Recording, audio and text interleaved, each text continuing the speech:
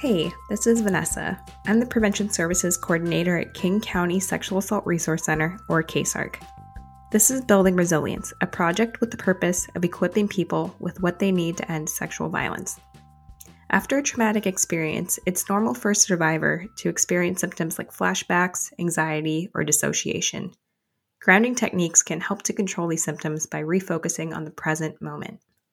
I find that grounding techniques can also be really helpful if you're just anxious, not even for a reason related to trauma.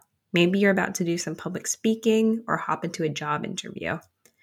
I live in the Seattle area, and I know that I've had plenty of conversations lately with folks that are facing a lot of anxiety now that the world around us seems to be opening up and COVID restrictions are lifted.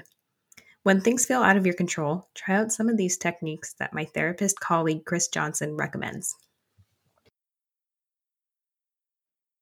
With our current climate, it is understandable that at times overwhelming feelings may arise. This can happen when unhelpful thoughts begin to overpower our minds and bodies. This can lead to dissociation.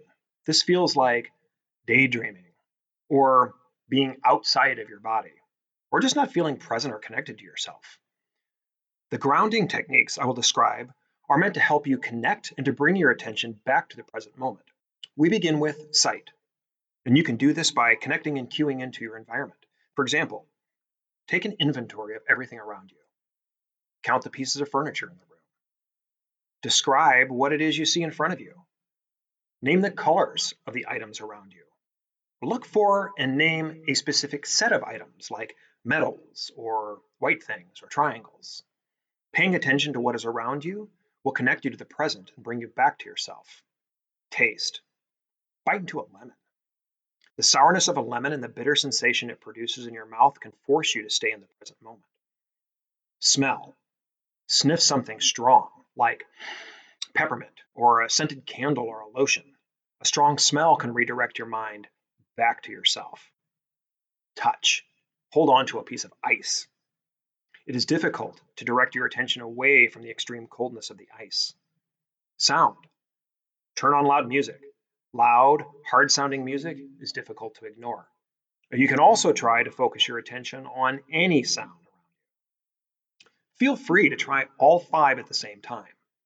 5 things you can see, maybe 4 things you can feel, 3 things you can hear, 2 things you can smell, and 1 thing you can taste. Grounding will give your brain time to feel less flooded and present, enough to problem solve ways, perhaps, to continue supporting yourself. Thank you to Chris Johnson for the content in this episode, and thanks to Sonia McLeod and our super producer Logan Vesey for editing and mastering the audio and for the immense support in making this project possible.